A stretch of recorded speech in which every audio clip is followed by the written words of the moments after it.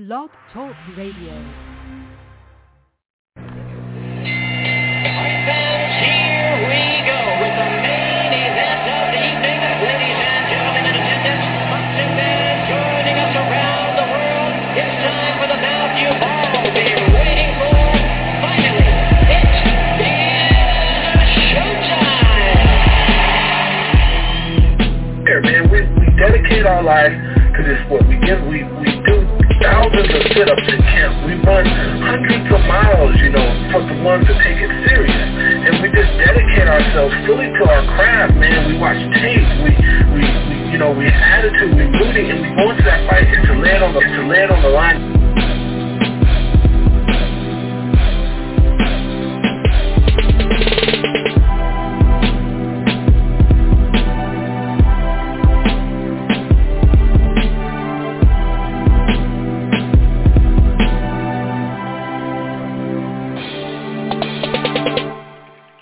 Boxing fans, this is the Rope-A-Dope Radio Podcast. I'm your host, Chris Carlson. We are live on a Tuesday afternoon. Life's kind of currently getting in the way, so I got to do a show during the day randomly. So I figured I'd get it out a little bit earlier. The other day was available was Thursday, so I didn't want to wait all that long. Anyway, hope everybody's doing good.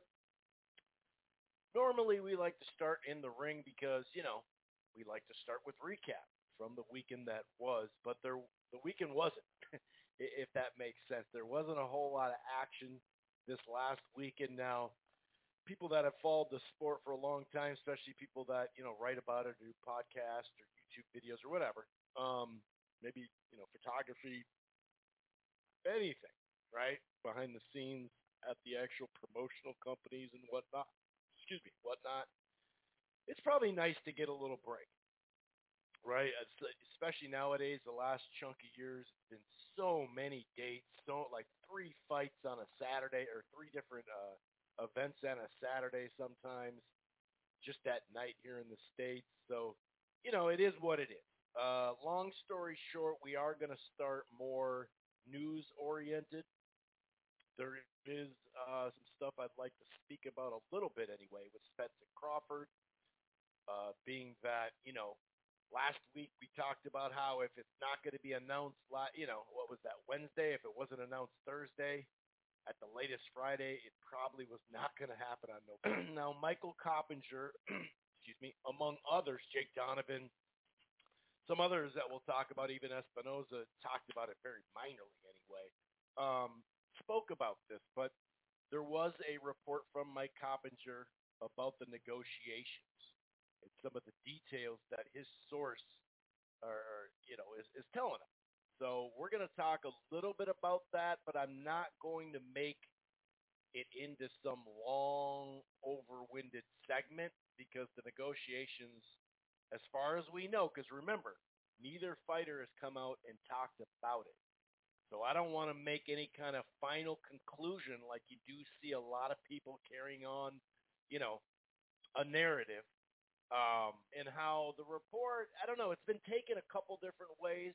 Like I said, some people that it just feeds their narrative. Others, you go, okay, well, maybe that's a legit point. Whatever. We're going to talk about it in general. And then there's also a little bit, Oscar De La Hoya on audio. Someone walked up on him on a golf course, I believe it was, when I think about it. And he gave us some good news. He hasn't had much news or good news. It's been mostly negative the last few months about the potential for Gervonta Tank Davis and Ryan Garcia to step in the ring. Kind of interesting as far as talk a little bit about that. It sounds like Fury and Anthony Joshua is off. Was it really ever going to be on? Was it realistic in that kind of short window to make that fight? We'll talk a little bit about that. What do they do? Really, Fury sounds like he still wants to fight. We hear a variety of people that maybe, Fury, Chisora, would that be 3? And then, of course, we'll speak about some current fight news and a little bit of boxing Twitter Like I said, just kind of doing an afternoon show. I don't expect anybody to call in that wants to talk, but there are some people on right now. It's the normal crew that just kind of listens. If you do want to, press one, go right ahead. Otherwise, we appreciate that as well. So we're going to talk, of course, though, in the ring, Chris Eubank Jr., Conor Benn at a 157 catch weight. That's really what this fight is about. That, and I guess you could say the rehydration weight. So we're going to break down that fight, preview and predict that fight. Obviously, the fathers fought years ago, 30 years ago or something like that. So, and that was a great fight. I don't know, man. It's an interesting fight. I'm definitely intrigued in it. It feels like a win-win for Conor Benn. Obviously, sometimes we've seen fighters go up in weight and it doesn't go good for them. As long as he makes, a good account for himself, even in the loss, I think it's a win-win for him because he is raising his profile. For Eubank Jr., the pressure's really on him. Now, they can always say, well, those last few pounds actually got me. But the way he's been trolling, whether those are, fresh videos or not, he's been trolling like he can make the weight. Many of his words and quotes have been, well, quoted, saying, I got this. This is easy. I make 160 fairly easy, so he should be able to do it. We'll see. We'll talk a little bit about that time listening to the Rope A Dope Radio podcast. Welcome. It streams live right here on blogtalkradio.com/Rope A Dope Radio. However, you don't have to go to Blog Talk and Rope A Dope and download the show directly there or listen to the browser if you don't want to. You can find this here platform, Rope A Dope Radio podcast, on Apple Podcast, iHeartRadio, Player FM, Spreaker, Stitcher, TuneIn, Google Podcast, even Amazon Music, and a variety of other items or places, platforms. While you're at it, why don't you head on over to thegruelingtruth.com. And one more thing. If you're thinking about cutting the cord, or you have and you're not, I'm really messing it up here. You have and you're not quite happy, I got something for you. It's called DirecTV Stream. It's the best of live TV and on demand. There's no annual contract, no hidden fees. Plus, you get to enjoy regional sports networks without those additional fees. From a limited time only, the prices start as low as $49.99. Choice or ultimate package. That gives you 3 months of Showtime, Stars, Cinemax, and Epics. That's $160 worth of value for that 3 months. And by the way, boxing fans, although Showtime's schedule is light at the moment, we'll talk a little bit about that as far as Spence and Crawford, holding up that, some other items around that. But by the way, they still have that Showtime DirecTV Stream deal, 3 months, $550 per month. So we'll see if they put up some good fights here, and it will be worth it for boxing. That's DirecTV Stream. Anyway,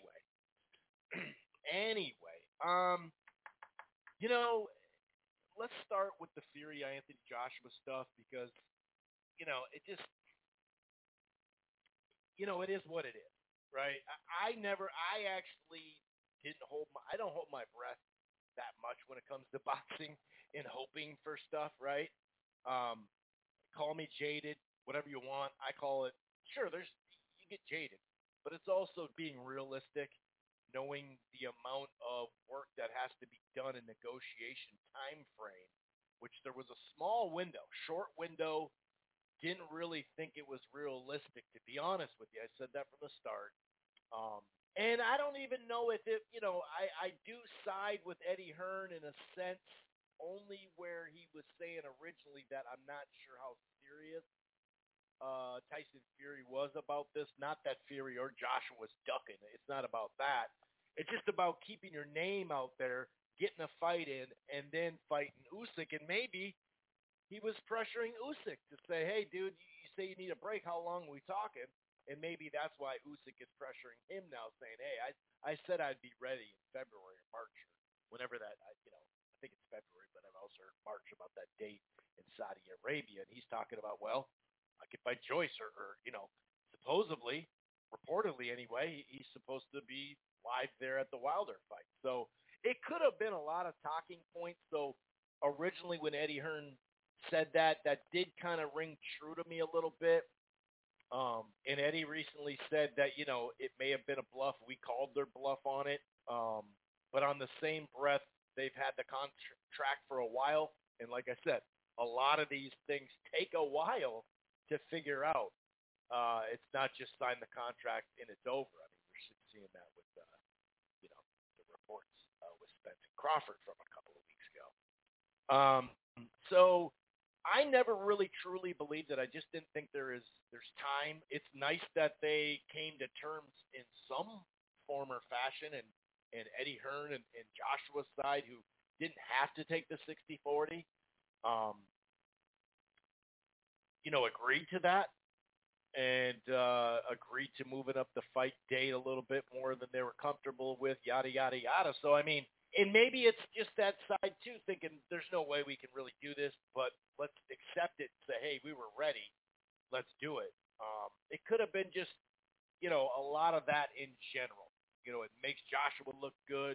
It also, the Tyson Fury fans and everyone would be like, hey, man, he tried to do it.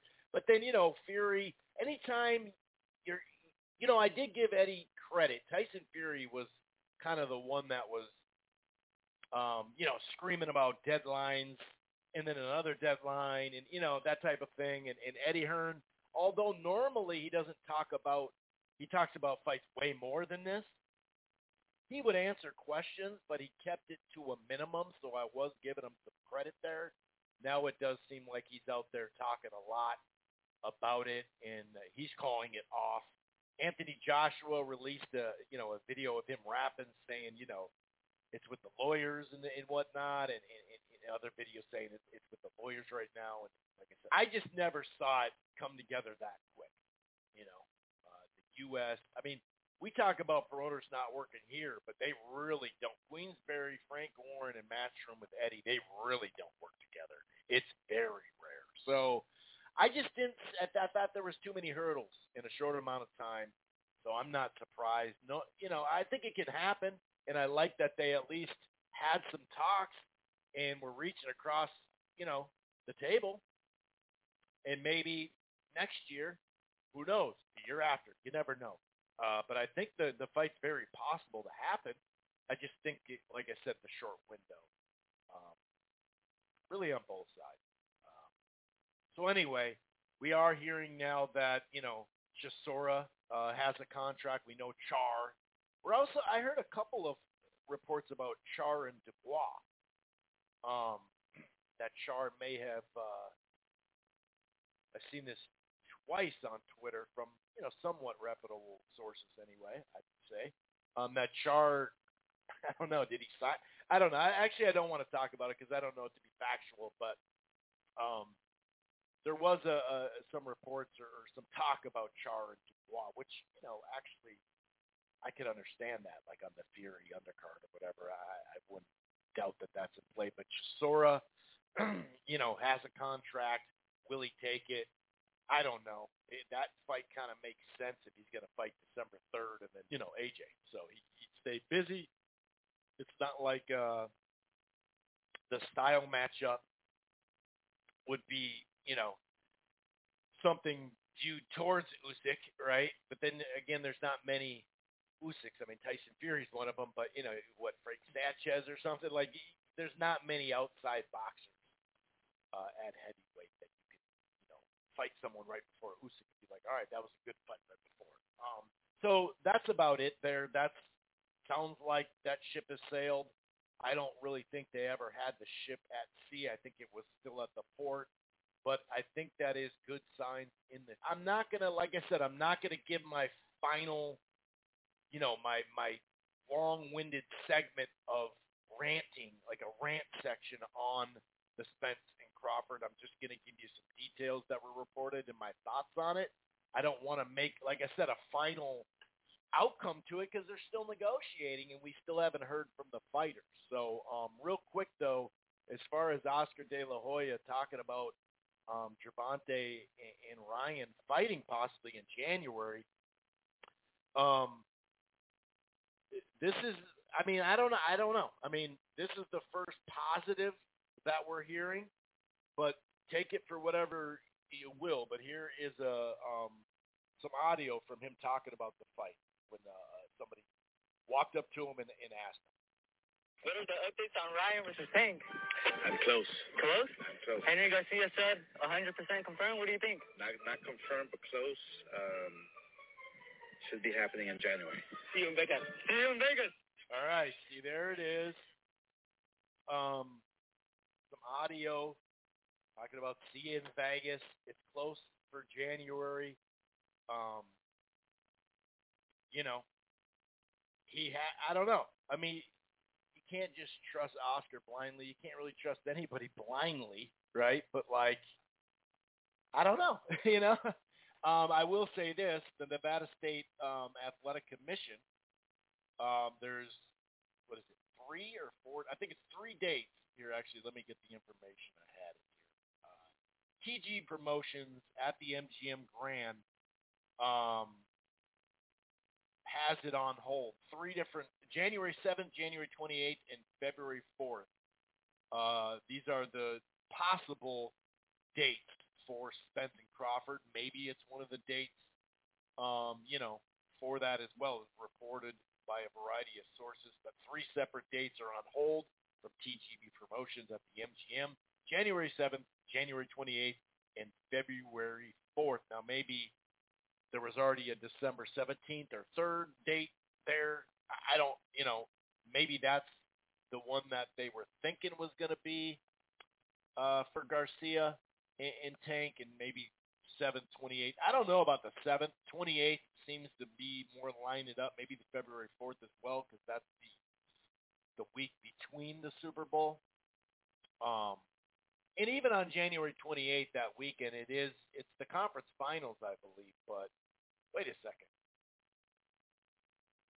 because the conference finals are only on a Sunday. But actually, no, it's one. That's right. They pushed it back one more week. 17 games. Yeah, I forgot about that part. So used to that. Let me double check on. Yeah, I'm so used to that last Saturday being the break. So instead of that being the break, the 4th would be the break. Yeah, okay. So it still wouldn't be NFL on Saturday going that day or whatever. But yeah, those could be the working dates. I don't know. You know, we can only sit back and see what happens when it comes to that. But who knows? You know what I mean? Who really knows when some of this stuff? You just kind of got to take it in, use logic, and go from there. I mean, that's really all you can do. You know, Tank's issue in December, which that would have been fight week with what they were talking about on that first date. Also coming up here soon, October 19th, Gervonta has a hearing surrounding 2 battery charges. Coppinger, the date was set on Thursday. This is from last week. Charges stem from his alleged involvement in a February 20th incident. But I don't, you know what I mean? I don't know. Oh, okay, hold on. This is when he's observed. Okay, so this is that game. Maybe that's why it got pushed back. You know, I have no clue.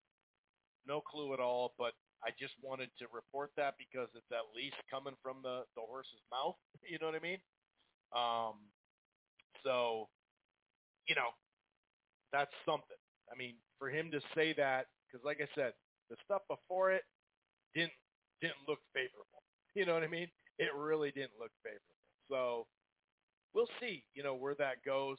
I don't know, but that's, I guess, a good sign. We've heard from a lot of different, you know, trust, I'd say. Some people you could definitely trust as far as, you know, sometimes you get sources wrong, whatever. But overall, you know, I really don't know, man. I'm not really sure how that goes.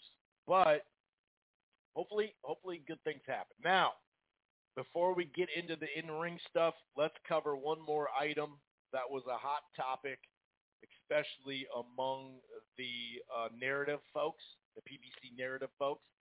This kind of reminds me minorly, not exact example, but it really reminds me of last year, I guess late would that be late in the summer, Canelo and Caleb Plant negotiations and how, it stalled and then it went on. And, a lot of these same folks in the media, part-time media, really ran with it. And we're saying all this misinformation and just like giving their opinions on stuff where you're like, oh, really? Oh, okay. Huh, interesting. Anyway, this is Coppinger here, ESPN, obviously. So, they said it's in jeopardy as far as not happening. It won't take place on November 19th because of lingering dispute regarding the contract. Sources told ESPN and Coppinger if the pay-per-view fight set for August finalized, it won't take place on the targeted November 19th, but rather December or even January. Spence and Crawford had agreed to terms. It was reported, with Crawford set to earn the short end of the financial split. That's what ESPN reported earlier in the month. The issue now, as far as his sources, now whether this is, someone close to Crawford's team or someone right in the team, whatever it is, I have no clue. But basically, Crawford wants transparency related to event expenses since the contract contains no purse, sources say. Since Crawford will earn a percentage of net revenue, he wants the ability to prove expenses, sources say. If the rematch clause, just more on the report, if the rematch, it's a bilateral rematch clause. If the rematch clause is triggered, the winner will earn the majority of revenue for the return bout. But if talks for the first bout continue to drag on, you could see him in different fights or whatever. So now a lot of people have just taken this report as gold and gone with their PBC narrative and Al Heyman's the devil. He's the worst thing that ever entered boxing. He's horrible, blah, blah, blah, blah, blah, right? And, remember, this report, to believe this report 100%, you have to kind of not believe his first report then, right? You kind of have to do that in a sense because he reported terms were agreed upon, so it was just money and split and that's it, because he made it sound like, and so did others when they reported it, Dan as well, Rayfield, they made it sound like it's just the lawyers looking at the lawyer jargon stuff and they're just crossing the I's, dotting the T's, and just doing their thing, and it's going to get worked out. It's done. All the main points, it looks like it's on, right? So my point is, if you're going to send over a contract and it just has to be looked over and signed, because that's kind of the way they said basically the largest hurdles are already over. It's done, basically. They just got to let the lawyers look at it and sign the contract. Well, if that's the case, this stuff right here is kind of strange for that to come up now. That's something before someone would send you a contract to sign officially for the fight, you'd think you'd already have that discussion. And maybe not. I don't know for a fact. And maybe the Crawford side, I saw Raging Babe and others saying, just to use the Raging Babe quote from her tweet, saying that he hired a big gun, meaning a lawyer. Now, I don't know the big gun lawyer. I don't know if he's has a lot of experience in boxing or not. I don't know if he's just a big gun lawyer in general. But Crawford, based off Raging Babe, and like I said, some others have said this too, that he hired a big gun lawyer. And so, maybe he is just fighting for stuff, transparency, or is he saying we want control over the overhead? And this report kind of got taken, the context is vague, and maybe that's purposefully, I don't know. But when he says he doesn't have a guarantee, the Crawford side, and that's why I don't want to give some sort of long-winded rant on the scenario because we don't have, a final, is the fight made or is it done? As soon as it's Spence Thurman or Crawford and somebody else getting announced or talking about they're in talks, and even that wouldn't do it because we hear that all the time too, but until I see that these negotiations are done, I'm not going to give my final thoughts on it because I think that's just stupid.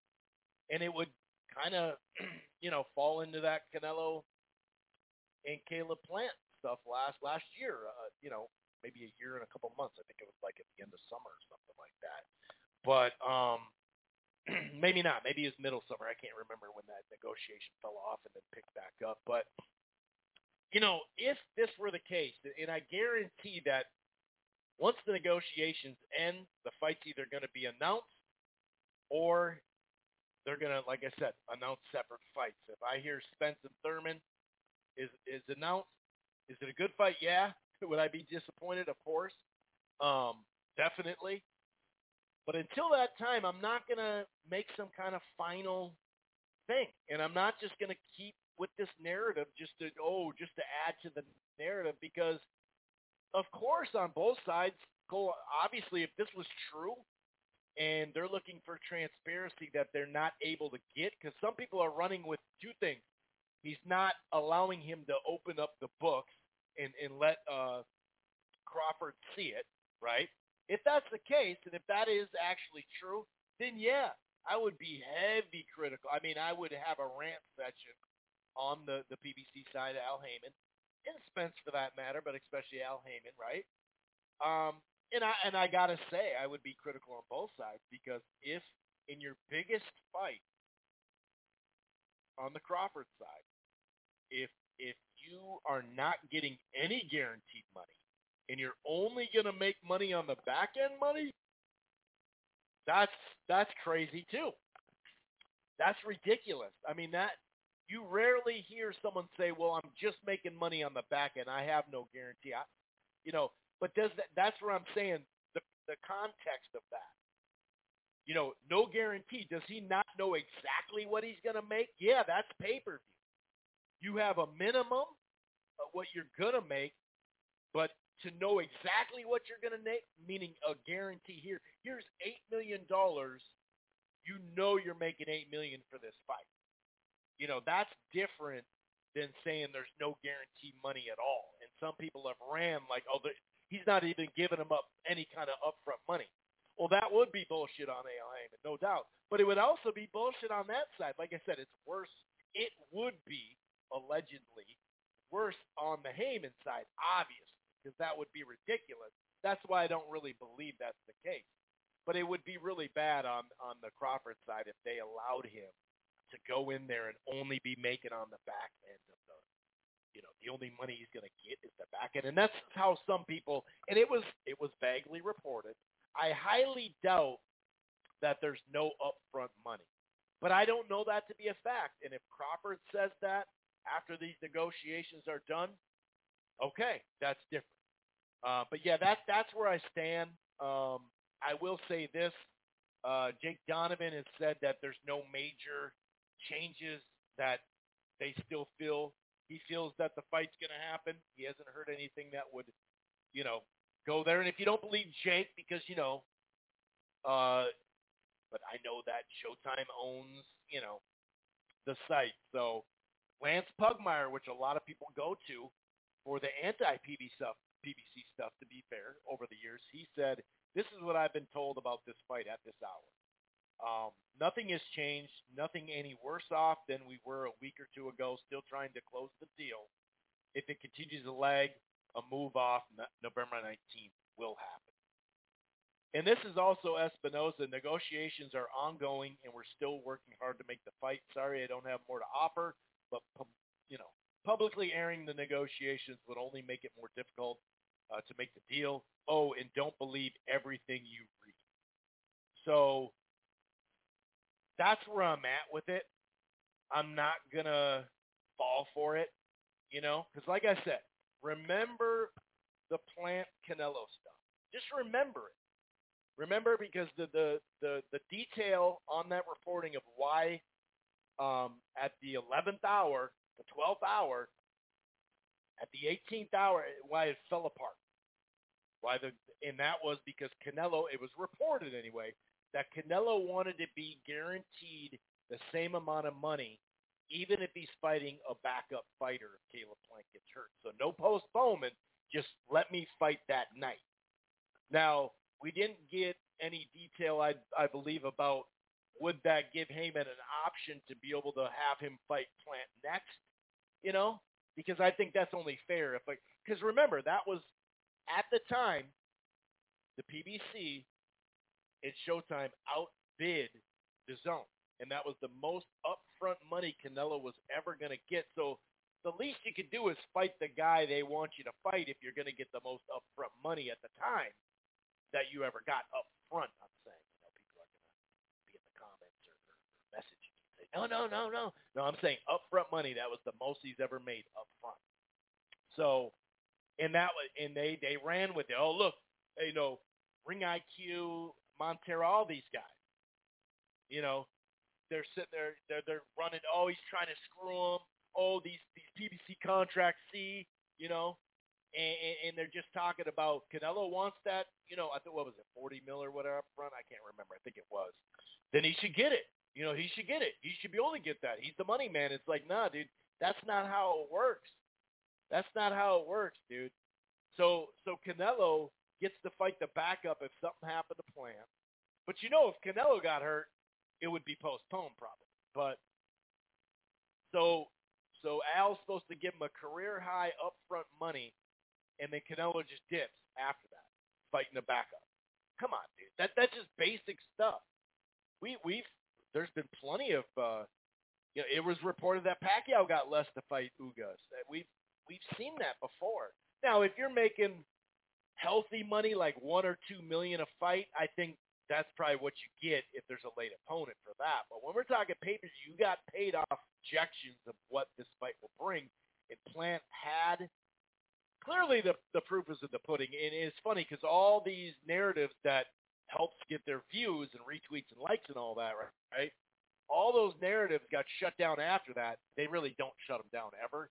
But a lot of the stuff they said, all of a sudden, Canelo and Caleb Plant were back on, and look at the pay-per-view numbers. The break-even was like 500, 550. I think it was 550 was the break-even. So clearly, not only did he get his most upfront money at the time, I'm sure he made money on the back end. It did a monster gate compared to like the Jacobs or Kovalev or some other fight like that. So yeah, this just sounds like a narrative, and it's just ongoing. It's just an ongoing thing. That's how it goes. That it's just funny, Just like the Schofield interview. Shouts out to the Boxing Voice. They're using a clip of Al Heyman wanted to use my likeness, and saying, look at these contracts. But yet, when Golden Boy sued Al Heyman, the PBC, when that case eventually got thrown out, but there was some discovery in there, and we discovered the crazy shit that Golden Boy had in their contracts about managers, and forget Al Heyman. But it's funny. I mean, any manager that a fighter at that time in the contract wanted, I shouldn't say any fighter, but if you're going to sign with Golden Boy, they have to approve your manager. That's fucking wild. And if you're so worried about fighter rights, not only that, but we saw what they did behind closed doors, allegedly, enough to bring in a lawsuit. Zone and made an agreement with Canelo, and they were opposite agreements. That was alleged. There was a lawsuit. He got free from his contract. So it's really funny. Like I said, just be consistent. If you're so worried about fighters' rights, then worry about fighters' rights in general, not just contracts with Al Heyman. And that, big shouts out to Schofield and his father and the independent contractor theme that they were saying in that interview. And I hear you. But the likeness thing, that's ridiculous, because I can go on ESPN Plus right now and watch Floyd Mayweather and Oscar De La Hoya fight. I can go on DAZN and watch Floyd Mayweather fights on DAZN because of Golden Boy being part of DAZN. So, I mean, if it happens to Oscar De La Hoya and Floyd Mayweather, think about what you're saying. And like I said, I'm not, probably the farthest independent contractor when you're a prospect to become a champ is Devin Haney, right? They were with Showtime, then they went with DAZN. They got paid really healthy with DAZN. Took them a while to get quality opponents. Started to get back-to-back quality opponents with Linares and JoJo. But he even had to sign on to a multi-fight deal, to get his fights he wanted. So, I respect what they're saying, but to sit there and act like that video of what they were saying proves that the contracts are fucked up. Like I said, promoters can put you on the bench. We've seen it time and time again. They can pay you, and they can pay you not to fight. They can do a bunch of stuff, so the fighters' rights are something that is serious, but to only pick out one side of it is it's just funny, dude, and that's where it comes down to it. But we've already gone long enough. I will say this, though. This Spence and Crawford stuff getting drawn out and getting pushed back, hopefully just pushed back, has affected, the PBC schedule. And, they only have 2 fights, one of them this week, the next week. They only have 2 fights on the schedule, and we are, or 2 events, I should say. It is October 4th. So, yeah, that part of it is disappointing, So, yeah, that shit sucks because it is holding that up. And something that I reported, a while back and I started to talk about also was the Showtime renegotiation deal. And I have only heard one person say it, and that's Jake Donovan. Shouts out to him and Lefty on the show Saturday mornings. Check it out. Support Chicken Talk in general. But he's the only guy I've heard say that part of this might be, as far as the holdup, is the renegotiation with Showtime for their deals. And whether that includes Fox or some other platform, I have no clue. But I talked about it months ago. We're wishing a little bit anyway. We'll see if they do announce a re-up on a negotiation, or if PBC's with Showtime and somebody else, or if there's an expansion of cards on Showtime. I have no clue. But it does suck because right now, and it's really like a holding pattern in some of the main events, like on Showtime, it's fallen off. Very similar to 2014 and 2018, if we're being honest. As far as their schedule being weird. Not Showtime in 2018 was really good. Well, so far it had been really good, but if you look at their last 3, the main event's not necessarily main event quality. Now, Fundora and Campa, that might be a fun fight, but I like the undercard, and I could say that about their last 3 cards. It's like, I like some of the undercard fights, but if you look back at it, late July, Danny Garcia, Jose Benavidez, that's the main event. Broner, Figueroa, which I understood why that was a main event, and on paper they were in similar areas, but it's not a strong main event, obviously.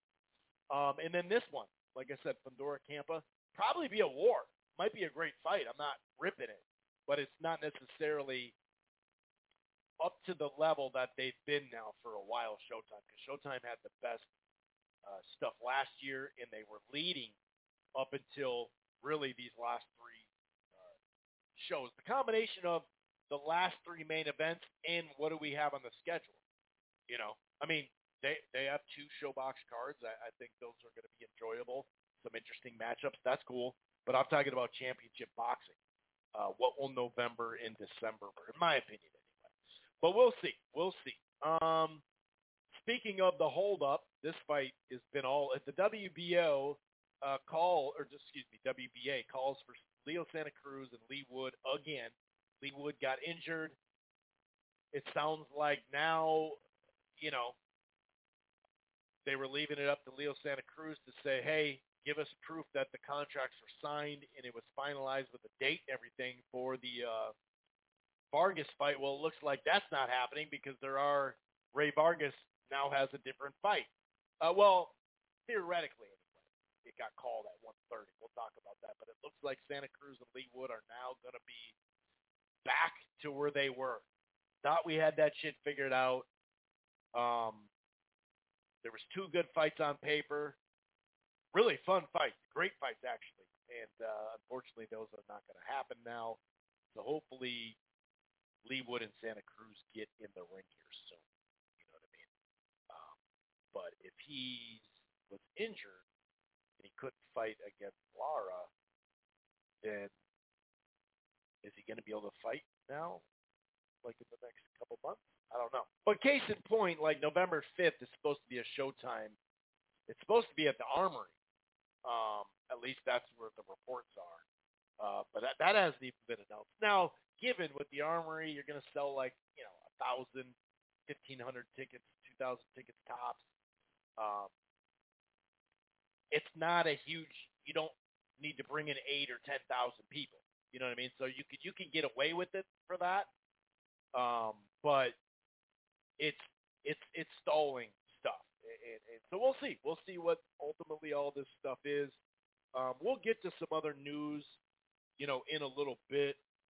But let's get back in the ring. Okay, let's get back in the ring, not just this talk.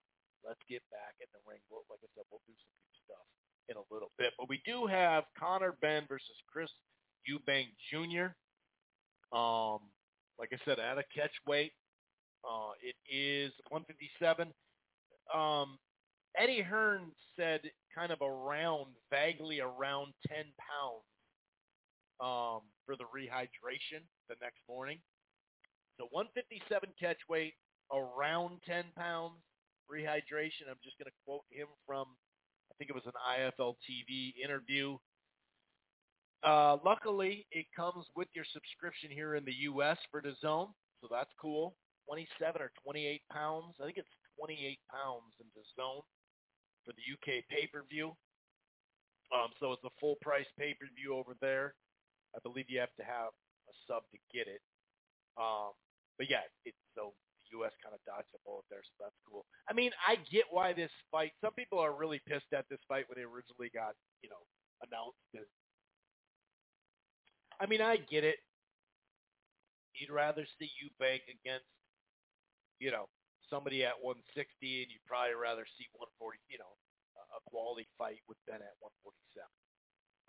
At least Eubank Jr. has fought some quality fighters, whereas, Conor Benn is still, climbing the ranks. He's a legit contender.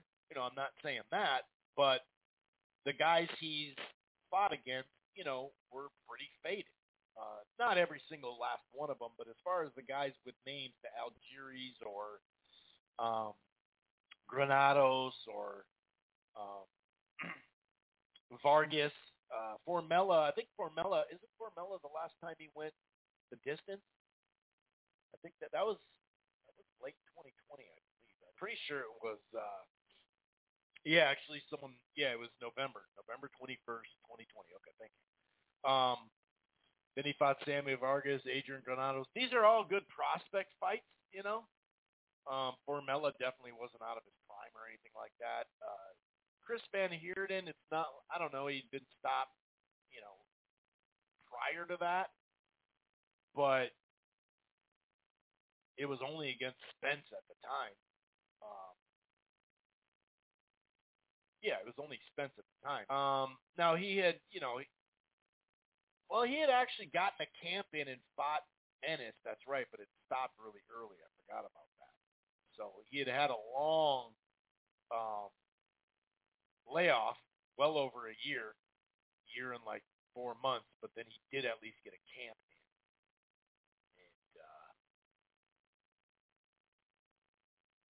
And before that fight. So he just hasn't fought anybody, even at his own weight class, as far as you can really, tell, like, oh yeah, this guy's really good, whereas more of a faded DeGale, George Groves, Eubank Jr., fought him like 4 years ago or something like that. I think over 4 years ago. That was competitive, though. He knocked out Yildirim, more of a older, faded Arthur Abraham. I remember Sullivan and Blackwell. Billy Joe Saunders, obviously, this is a long time ago, but Billy Joe Saunders, he definitely got back into that fight in the second half. So, I mean, he's coming off, a fight with, it was earlier this year against Liam Williams. That's right. So I believe, that was the distance. So, I don't know. Like, is Conor a great, quote-unquote, little man? Or are they just, a good, the old saying, usually it's great, though. A great big man beats a great small guy, Now, if someone's elite, that's where it's different. But we don't really know. Now, Conor Benn, considering he didn't have this long amateur career, he has improved. He's got fast hands. There is a variety of items that stand out and kept standing out, and he's improved a lot. He started getting a nice fan base, and that's why I think ultimately, I said it when it was announced, that this really does feel like a win-win as long as there's not major damage. Because, a lot of people, the first thing they think of is Kell Brook and Triple G. And that was going up a full 160, I believe. Was there a rehydration clause? I don't remember. Maybe there was. I can't remember on that. But didn't he have the IBF, so he was used to the 10-pound thing or whatever, Golovkin? Either way, a lot of people, first of all, Eubank Jr. is not Golovkin, especially a Golovkin from 2017. Or, wait, was that? I think it was September 6th. Anyway, so he's not, I don't think Benn is where Kell Brook was at that time, because Kell Brook had already proven, himself against Porter and whatnot. Not to say Benn can't reach, the level of Kell Brook. Maybe he will, but a lot of people see, well, Kell Brook had success in the fight. He landed big shots on Golovkin. They didn't do enough, and he got hurt. And eventually, in the other eye, down the stretch of the Spence fight, his next fight, he got hurt in the other eye. So a lot of people thought, damage-wise, yes, that could be a risk, no doubt about it. But beyond that, and I know it's hard to say, beyond that, though, like it's easy, to say, but so he could get damaged that way. But if he makes a good account for himself and he doesn't career-damaging, injury in that sense, then I think it's a win-win for Conor Benn, because clearly this is going to do big numbers. I don't know what the gate's going to do, and I'm not saying it's going to for sure do 1 million buys over in the UK, like Eddie's saying, but it's a huge fight, and I get why it is. I totally understand why it is. It's a built-in rivalry from their fathers, yada, yada, yada. So anybody, I get why it's pay-per-view in the UK. I totally understand. It makes a ton of sense. Now, as far as the fight, on paper, Eubank Jr. is a veteran. He stays in pretty damn good shape. Like I said, he's been trolling a lot with these eating cakes and, Kentucky Fried Chicken and stuff like that. I don't know if those are exactly current videos or not. I have no clue. Or he takes one bite and then he's done. I have no clue. He's doing a good job trolling, And the build-up's been really good considering they didn't have a long runway or nothing like that. So the fight sells itself. But, Eubank Sr., it's kind of weird. Not weird, I shouldn't say that. That's stupid terminology. But he's been very outright saying that he doesn't want his son to be involved, in this fight. And called a boycott. This is Chris Eubank Jr. on The Fight is Right. Chris Eubank Jr. is now calling for people to boycott the fight. He said the statement to Spencer Fearon, boycott the fight. You know that 3 pounds beneath middleweight limits a 33-year-old what he can do. This is how brain injuries occur. And, I see what he's saying there. That's why I kind of misspoke when I said, that's weird. But, I don't know. He says he can make 160 fairly easily, relatively speaking, I'm sure. So, he doesn't have a problem with the 3 pounds. We'll see. Money talks. Maybe that's part of his decision, obviously, right? Now, he actually just said to IFL TV, this is a mismatch. This is going to be a public execution. It's incredible because respected people in boxing industry are giving this kid a shot, saying he's going to beat me. It's incredible. It really is. And yeah, considering who he's fought, and he hasn't been tested, and, you know, Eubank Jr. is a solid fighter. I'm not saying he's a killer. I'm not saying that he's got power, especially at 160, you know. And, you know, it's not actually that major of a underdog.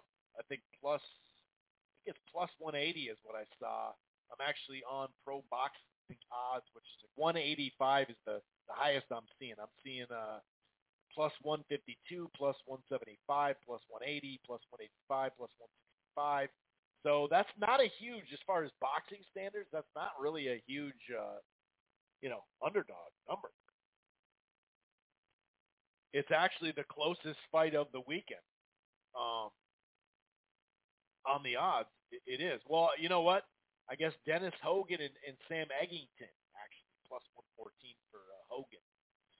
I wonder what's left of Hogan. Eggington should win that fight, but that actually is a really close fight. For some reason, I was thinking that was a couple of weeks, not this week. Other than that, you have Fernando Martinez and Jerwin Anacanas. He's a plus 200, plus 175. I think that's the lowest I'm seeing there. Jerwin is a plus 175 underdog. So that's a really, that's a good fight. But other than that, so yeah, if you believe in Benn, I mean, there's a plus 185, plus 180 just waiting for you. And I think hand speed and, some of the things that we've seen from him as far as almost like a patient yet seek and destroy type guy, where his hand speed, his power, he's letting off combinations, his rhythm as a fighter. He's looked really great that way. Like I said, he hasn't been in there with any top-level guy at welterweight. But who he has been in there, you could sit there and criticize or be critical of the opponents as far as judging him.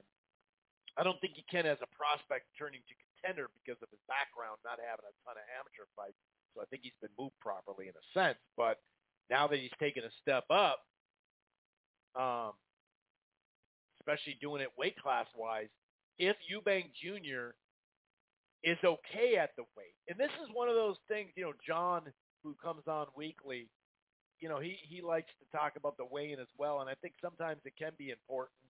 Sometimes he'll hold off or give kind of two different predictions based off the weigh-in. And I think this is actually key time, because, I think that there is a little give on the weight as far as getting fined. I know that, I can't remember the number, but I know it's not that, he can't miss by that much, Eubank Jr., because I think I can't remember if it was 160 or, I can't remember the weight. If it's 2 or 3 pounds, if you're over that much, they could technically cancel the event. Now, would they cancel it? We'll see how, I mean, I don't think he'll be above 160, but I don't know that for a fact, to be honest with you. I don't remember the exact weight, but I remember them saying they hold that in the contract potentially. So, I mean, I think you got to see Eubank Jr. on the scale, and it is one of those. You ultimately got to see him in the ring that night too to make. I mean, it's easy to be like after the first round, I'll give you my prediction. But if Eubank Jr. if he does comfortably enough, relatively speaking, from someone that's losing that kind of weight, because he's not a small guy, if he can make 160 fairly well, not easy, but he can do it. It doesn't kill him. Then maybe that 157 he'll be okay. But those last 3 pounds, that can be a killer. His father is right in a lot of sense, and I do have some, not at the elite level, but I do have in not years and years in your 20s, even in your early 30s. But those extra pounds can be really, really rough. So it is tough. Like Eubank Jr. should be able to take the punches pretty well and also deliver big punches that Benn hasn't been hit with. So on surface, I do think that Eubank should win this fight. I think he'll land the harder punches. I think Benn will be more active. it'll be interesting to see if Ben actually can show us stuff on the move and on the edge of the pocket, on the outside of the pocket, and using angles and stuff like that. Because, like I said, he's kind of one-act guys and try to knock them out and show hand speed and combination punching. And I don't know if that serves him best to not get hurt in this fight or to get knocked down and whatever. I don't know if that serves him best to sit there and have a bunch of exchanges, especially early with Eubank Jr. I don't anticipate him to get into a lot of back and forth early in the fight. I don't anticipate that from Conor Benn. But then again, with his hand speed and his quick combos, maybe he's thinking I can be in there in the pocket or at least in the middle of the ring, right? Keeping it in the middle of the ring and using angles and lateral movement and let off my combos and then dip. Will he be having Eubank Jr. trying to, follow him? Because sometimes Eubank Jr., and especially in this fight, I could see him just loading up with punches, not worrying about winning a bunch of rounds, especially in the first 6 or 8. So it is tough. I favor Eubank Jr. just because of the size stuff. But if he makes that catch weight and the rehydration goes smooth enough, I think Eubank Jr. worked. But if it doesn't, then Conor Benn could just, who knows? Who knows what those 3 pounds do to Eubank Jr.? If he's a shell of himself, die in a while. So Conor Benn could just be so much quicker, and Eubank could be just, gassed after 6 rounds. He could be loading up and missing. We haven't necessarily seen a ton of defense. Well, he hasn't fought a top-level guy, like I keep saying, but we haven't seen a bunch of defense and countering and all that stuff against a guy that can come forward that's a contender as well, like a legit contender. And that's what he is at middleweight. So I'm going to go with Eubank Jr., but I do want to look at the scale 100% and just to make sure. You can't tell 100% on the scale, but if it's bad, a lot of times you can really see like, oh wow, yeah, he struggled to make this weight, So yeah, I'm gonna pick Eubank Jr., but man, if he struggles, I do like Conor Benn just with activity, hand speed, especially if he's kind of in and out of the pocket. But you never know, what's gonna happen there. Now for Fundora and Campa. Carlos Ocampa, I should say. I said Campa. I think it's Ocampa. It's not like on paper, main event wise, this isn't like, oh, dude, this is a huge fight. You know what I mean? Now, turn into just a brawl. It's Fundora. He's only had like one fight where it didn't, right? So yeah, I think Fundora. I think this actually will be a brawl. And I actually do think it's a good fight. That doesn't mean I think it's a great main event. Now, if it turns into a top 10, fight of the year or something like that, then I'll look back at it and go, you know what? That was a perfect first main event because this is a second main event. What am I saying? He's coming off fight of the year with Eric Lubin, or at least one of the top fights of the year. I know there's some debate. That Sergio Garcia is the fight I'm talking about. Sergio Garcia, he actually won a different way in that fight. It wasn't such a war, I do like how he's been moved as a prospect, though. He fought a bunch of solid dudes, even a Jamonte Clark, which he showed some, it was a draw, and he showed some flaws in that one, turns right around and, fights some solid dudes. Gallimore, was solid. Cota is just a solid dude. Garcia Lubin now. This has really been big for him. Now, Ocampo, he landed his shots on Spence early, considering he got knocked out in the first round. He landed some shots. And he is on a win streak. He's put together like double-digit wins. 1, 2, 3, 4, 5, 6, 7, 8, 9. Yeah, like double-digit. Now, who has he fought? That's the issue, right? But considering Fundora, is a guy that is in line for a title shot, I think this is a perfectly acceptable fight, especially coming off a war. So to get him a fight before the end of the year, I'm okay with the fight. But like I said, main event-wise, yeah, it's not a great main event unless it's just a war. And, Carlos Ocampo will go. So I do think this will be fireworks. I'll say that. But I got Fundora winning by stoppage. But I think it'll be fun while we get there. Kavalauskas and Michael Fox. Michaela Fox. Michaela Fox. Oh, you're trying to make fun of him? Yeah, that is actually. Is that going to be on the YouTube? Someone sent me a message there. Is that going to be on the YouTube fight? Is that an undercard YouTube fight? Because I know they announced these late. I hope that's on YouTube. Because that actually is a really good fight, especially for an undercard fight. So I hope that's the case.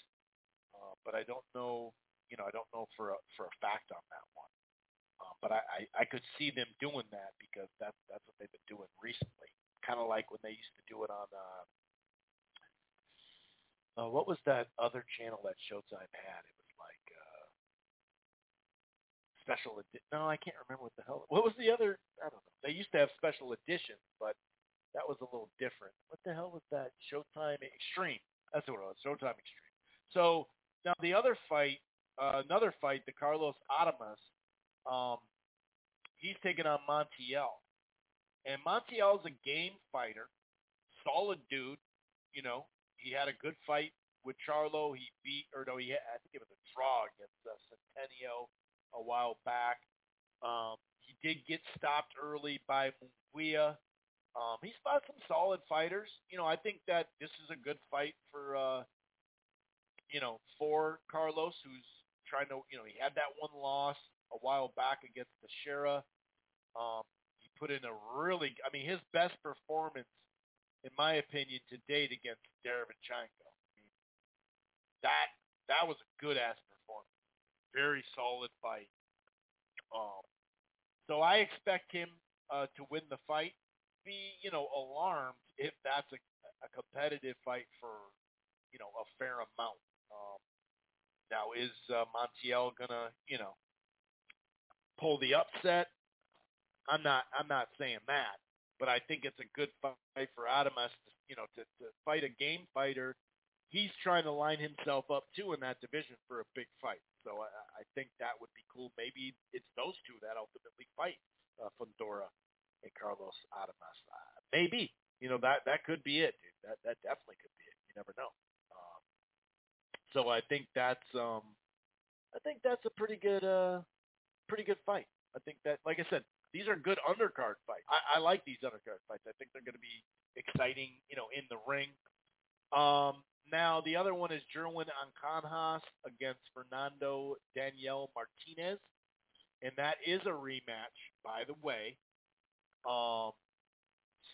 And Jerwin did lose that fight. It was a 12-rounder.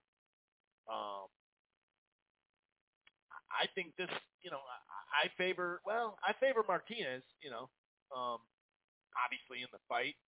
But if some people are kind of like, they think, I've seen some folks on boxing Twitter kind of say that they feel like Jerwin's going to actually learn from the fight. And he is a plus 200, so that plus 175. So that's not like way out of hand or whatever. You know what I mean? It's somewhat possible, I'd say. So we'll see, if in fact he can, make up for that fight. So yeah, I think, it's pretty good. It's not I just think that, yeah, it was a clean win or whatever. But it was entertaining. It definitely was entertaining. So I don't see why this would be a slow fight or something like that. Martinez fucking landed, Anacondas, Jerwin, he threw like over 800 punches. I should get the punch stats up. I remember that just being a juggernaut. Here it is, 192 and 816. But Martinez fucking threw over 1,000 punches. I don't remember it being 427 land I thought it was the 300s. Holy shit. Damn. That, I mean, stylistically, it seems like they were made for each other. You know what I mean? Obviously. I mean, the combi box on that. God, I don't remember it being 400. Holy shit. I remember him throwing over 1,000 punches. I thought it was in the 300s. My goodness gracious. I almost forgot about that. Yeah, so 421. I'm on CompuBox right now. That was punches landed, a CompuBox junior bantamweight record. Martinez became the 47th fighter in the CompuBox history to land 400 or more punches. Damn. Yeah, I knew it was a lot, but golly. I mean, to land 41% of your punches, holy shit. I do remember Jerwin doing a good job to the body. He did with 64 to 37 there. But, yeah, I just think it's it's a good fight, stylistically and all that. So, yeah, let's hope that it's that again. But, yeah, I'm going to pick, Martinez to win. I got Mean Machine, Martinez, Carlos Adamas, and then Fondora. So that's who I got for this weekend. About it. Like I said, the Hogan Eggington, that might be the closest fight on paper. Oh, it is the closest fight. What am I saying? It is the closest fight on paper of the whole damn weekend. So, that's positive. And we won't have any kind of clashing going on either, by the way, as far as schedules. That's cool, too. The holidays sometimes it's just so over the top when it comes to that. By the way, on Friday night, Zucon and Brandon Benitez will be on ProBox. That'll be on ProBox TV. The app is $2 a month. Zucon, keep an eye on that, by the way. And then another one, DAZN has confirmed that Virgin TV customers can buy Eubank Jr. or Eubank and Benn through their set-top box directly. So that's what they call the box, the set-top box. And there it is. Cost for the pay-per-view will be $27.98,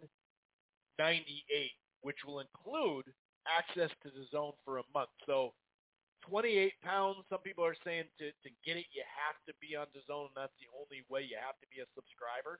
So you'd have to subscribe and still pay that. Well, you can actually get it on Virgin TV.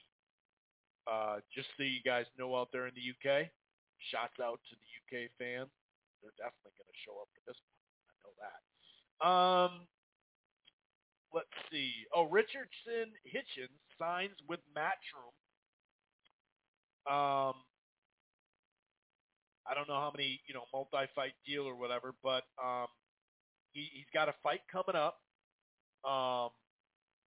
The press release, basically, he's got a fight coming up, and it prepares to set up a pursuit of major belts in Blockbuster Night. That's the press conference. And obviously, like, Montana Love is a natural fight for him. Sandor Martin, I believe, is with Matchroom. That Liam, what the hell is his last name? I don't know, but he is going to be part of the Love versus Spark. This was kind of funny. I got to say this, not having anything to do with Hitchens. Those are some good fights for him. Ultimately, we'll see where he goes past that, but, Love would be a good fight. Sandor Martin, that'd be good. Those would be good fights for him. But when Matchroom and this card that they have, that's Love Spark, is the main event, and Tapia Matisse is on there. Ford Lucas is a good fight, but 3 title fights added. It's like these are not called title fights. Stop. That's not real titles. Come on. By the way, Zapata and Prograis vacant WBC title fight. This is Jake Donovan from a handful of days ago, November 26th in Southern California. Just so you know, it looks like they're eyeing the Dignity Health Sports Park is what it is, but it does sound like it's still going to be an independent pay-per-view, moderately priced, but yeah. So we'll see where that goes. Just some more fallout from that Frank Warren, or not Frank Warren. This is the quote from Frank Warren, but the Tyson Joshua. This is Daily Sport. So basically, Frank Warren, and this is from a handful of days ago, saying, well, the talks are now an issue over who has the final say on matters such as commercial deals. Warren said they have suggestions appointing an independent mediator, but no response from the AJ side yet. I'm not really sure. I've kind of talked about both sides on that one. We'll see ultimately. Now, Frank Smith on the Matchroom side said, Tyson Fury changes his mind daily. We're not going to be demanded to. I heard Eddie say that as well. We're not going to be demanded to. Here's some news from Jake Donovan. The IBF has confirmed that Joe Cordina was stripped of his junior lightweight title. Injury prevents him from honoring the mandatory defense against Rakhimov. The bout was scheduled to be in November, Abu Dhabi in November 5th on that undercard of Bivol and Ramirez. Already 2 months past the IBF deadline when the fight was supposed to take place. So I can see both sides of that. It does kind of suck for that, though.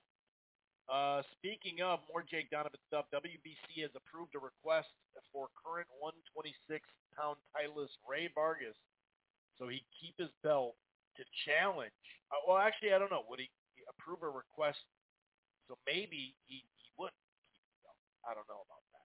Maybe he'd have to decide after. That's probably what it would be. Maybe when the smoke clears with Wood and Leo Santa Cruz. But anyway, Ray Vargas, they've approved a request for him to challenge for the vacant 130-pound title. It was obviously vacated in WBC and the WBO from Shakur Stevenson. Vargas will have to face current number one contender O'Shaquie Foster. So, will that fight go through? Possibly. In Broadway Joe, over the top of that tweet quoted him. Broadway Joel says, Ray Vargas is with the PBC, as we know, and if he were to beat Foster, that could potentially be unification between Hector. He said the great Hector Luis Garcia, which that would be a damn good fight, too. Even if Foster won, that'd be a good fight. This is from Boxing Scene yesterday. Usyk manager says Deontay Wilder is a real option for the next fight. Fury, he talked about Fury is looking for a December stay busy fight. Hopefully everything is going to line up with the Fury fight, and we'll see. Says Klimas, his manager, Usyk's manager. I'm hearing Fury wants December 30th, which we don't have a big problem with, but the other side is boxing things happen, breaking hands, breaking legs and stuff. So it's hard to predict, but fingers crossed we are going to be ready. From our side, we're going to be ready for that. So he is saying that's the fight he wants, obviously. But it's very possible, he said, actually Usyk called and said if Fury's not available and we cannot make the Fury fight, I would like Deontay Wilder fight. So I asked him why, and he said because he's a risky fighter, and I like that. So whether that's just putting the pressure on or not, we'll see. Talked about a rematch this coming weekend on the Showtime undercard. Here's a fight added to a Estrada Chocolatito card. Julio Cesar Martinez and Nick Williams Arroyo, which obviously, is a rematch. Like I said, the fight was gonna be off. I mean, they even say it right here on Boxing Scene. That fight was looking like a dandy, right? That fight looking like a fight of the year stuff. But there was a accidental head clash that from a cut for Aola. But it was 3 rounds whirlwind that saw both fighters hit the canvas. In it, and that was, on paper it looked like it was going to be good, and then when we saw it in the ring for those rounds, it looked like it was going to be crazy. So that's good. That's really good. Speaking of, the Desert Diamond Arena announced in Phoenix that's where the fight's going to take place between Juan Francisco Estrada and Roman Chocolatito Gonzalez for the trilogy in Glendale, not Phoenix, actually. Glendale, that's just kind of that. December 3rd, and it's today. Check back here for the pre-sale code today. Ticketmaster link. Go to Desert Diamond Arena. Check that out. I heard the ringside tickets are very affordable. So, I know a lot of people are going to go to that fight. And also, Joe Joyce said if Fury and AJ, Eddie Hearn, you can give your new best mate Frank Warren a call, and I'll take the 17th slot with AJ. Easy to make. So he's ready to fight AJ. That's an interesting fight there, and another fight that if you're going to rebuild them for a fight or two, AJ and Eddie Hearn, you're probably not going to go against Joe Joyce. This is just to kind of hear the other side of it as far as the Fury stuff and Joshua stuff. This is Bob Arum. Eddie Hearn is stalling everything because he doesn't want the fight. He's stalling until it dies. I don't think Joshua's part of it. I think Joshua wants the fight. I know Fury does, but Eddie doesn't. Eddie Hearn on Bob Arum, on that comment, he said, Bob 2 weeks ago said no chance this fight happens. Now apparently there's no barriers. There's only a 50% chance he can get it right. So they're going back and forth and back and forth. This is from Ron Katz. Assumptions should never be made pertaining to negotiations, especially seeing those making the assumptions have no clue what's taking place. As you stated, you should have confidence that this fight will happen. And that is a quote about the Spence Crawford stuff. I think that's about it. Boxing Twitter. Actually, somebody sent me this from Twitter, and it's a box rec. It says the nationality of this guy is Jamaican. Oh, it says Axeman, so we know who that is. His last fight was against Vasily Lomachenko. Holy cow. November 26th, 2016. Sounds like 10-15. He has an 8-rounder scheduled. The Axeman is back. Wow. Man, that is a long, you kind of forget, like, wow. That's a long time. I knew they fought a long time ago, but golly. Oh my God. I didn't know it was that long ago. I got to admit. Jeez. That just seems like way longer than I thought. Huh. Anyway, couple more items here. And of course I'm talking about Nicholas Walters, by the way. For those who didn't know. It sounds like he's back. Okay, so more boxing Twitter, then we'll get the hell out of here. Ray Vargas fighting a tougher opponent in his 130 debut than Shakur has throughout his 130 campaign. Wild. I think that's ridiculous. I know that J-Ro said, tougher, meaning Oscar Valdez, I guess, wasn't as tough as Posture, or Herring wasn't as tough. I don't know. But like stylistically, what do you? So Foster's tougher stylistically, or tougher? Like mentality. Like Oscar Valdez is pretty tough, but maybe he's just thinking style-wise. I don't know, but that on the surface that looks like a troll. I kind of see the angle he's coming from. This is Fred. For years, people would post on Reddit about this clause where Heyman made fighters sign over their life rights to control, or sign over their rights to control their own life. And in the end, it was a standard clause of no one but the manager having the power to negotiate fights. People work really hard to be ignorant. Yes, that is very true. If Mike Tyson is a Hall of Famer, Wilder should be in easily. Tyson doesn't even have a Luis Ortiz on his resume. That's a fanboy talking there. Good golly. Yeah. This is another one from Fred. Someone sent me. I remember the last time, this is actually what I was just saying earlier in the show. I remember the last time people made a bunch of claims as to what was in an Al Heyman contract, and then Golden Boy sued PBC and Al Heyman, and the contract showed none of the supposed language people cited. Good times. Yeah, and actually the judge even said it actually was more damaging. So, yeah, I'm going to get out of here. Let's hope that, we get good news on both of these fights. And I'm talking about Tank and Garcia and Spence and Crawford. And that's why I don't want to give any kind of final ranting segment on it because, a lot was said about the negotiation breakdown, like I mentioned, about Canelo and Caleb Plant, and then the fight happened. So until the fight's done and dead, and like I said, if Spence and Thurman announce a fight, I like that fight, but I would be disappointed, obviously. Then we can sit there and conclusively say, okay, what's going on? Because like I said, both sides are going to come out and talk after this.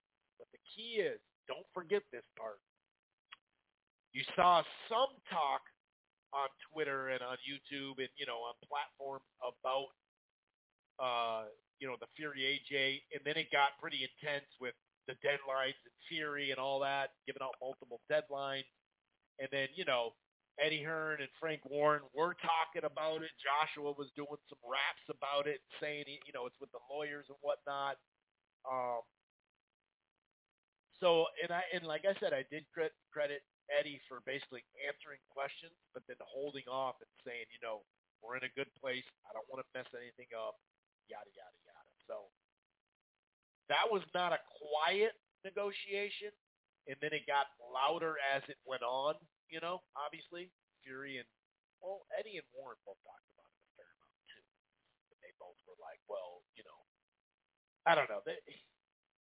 For what Eddie usually does during negotiations, he was on, I guess you could say, his best behavior. Did he not, he could have just said no comment or be vague. But he did answer questions with detail about the splits and about all that stuff. So that stuff's fair. But remember, both these fighters have not come out and spoken publicly about it. They're still in negotiations. So we'll see what happens. Narrative, especially with stuff, comes right back time and time again in the face. And it turns out it's not legit anyway. But we'll see. We will see. As a boxing fan, I want both of these fights to happen. And especially with the Spence Crawford, it has been a few years now that we wanted it. So that's why they're waiting so long. And we thought we had a date and all that stuff. So that I understand why people are like, shit, especially when there was reports. That's the thing about the Coppinger report and Dan and other people out there. It's like they reported that it was just the lawyers were looking over the contract and it's going to get signed. So I don't know. I have no clue. All we can do is wait for an announcement or the fact that they say the fight's dead. Anyway, I'm out of here. Enjoy the fights this weekend, and we'll be back next week. Peace. Once you become the world champion, I believe that you feel you have the upper hand. So now, as you fight, let's say you fight 4 or 5 years of straight survival, the bullshit, the holdback, and when you become a world champion, you're like, you know what?